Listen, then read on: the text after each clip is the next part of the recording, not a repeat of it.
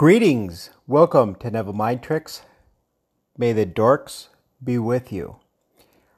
I say that with dorks being a very caring word.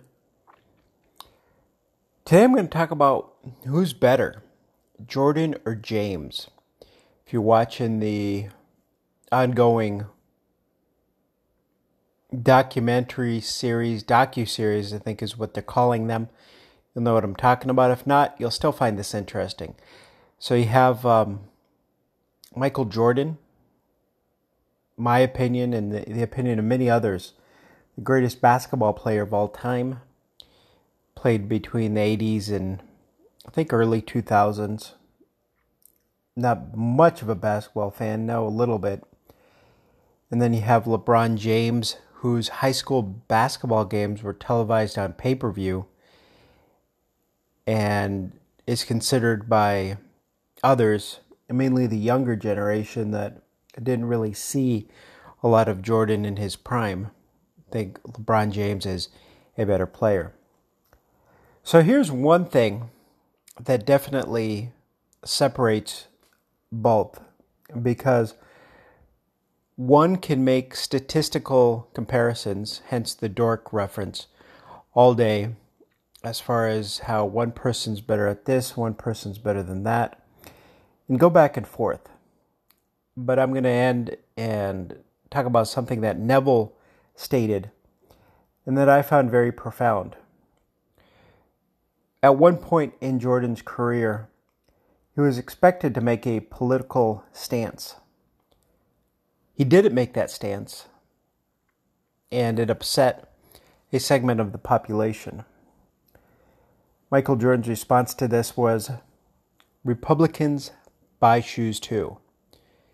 He was expected to openly support an African-American Democratic candidate that was running for office in his home state of North Carolina. And again, he did get a lot of flack by some individuals in his state and in certain groups. And then another thing that Michael Jordan said was that he never thought of himself as an activist. He thought of himself as a basketball player. And if you know sports, you might know this. If you don't know sports, LeBron James is, although some might make an argument that he's the same talent-wise or better or not as good, one thing, he is very outspoken, a known social justice warrior, if you will, and likes to chime in and give his opinion whenever he can. And that's a main reason why a lot of folks will put Jordan into class by himself as far as the best basketball player and the greatest of all time. Let's end seeing what Neville had to say about this situation. A man could see the most generous act in the world and admire the man for it.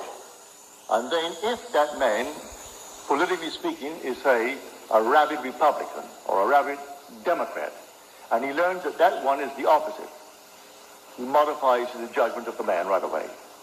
He's so fixed in his belief that a Republican, if he's a Democrat, could not be good, and the Democrat could not be good if he's a Republican, and instantly they go right down into the gutter because of some prefabricated misconception of what one is, even though he's looking at it.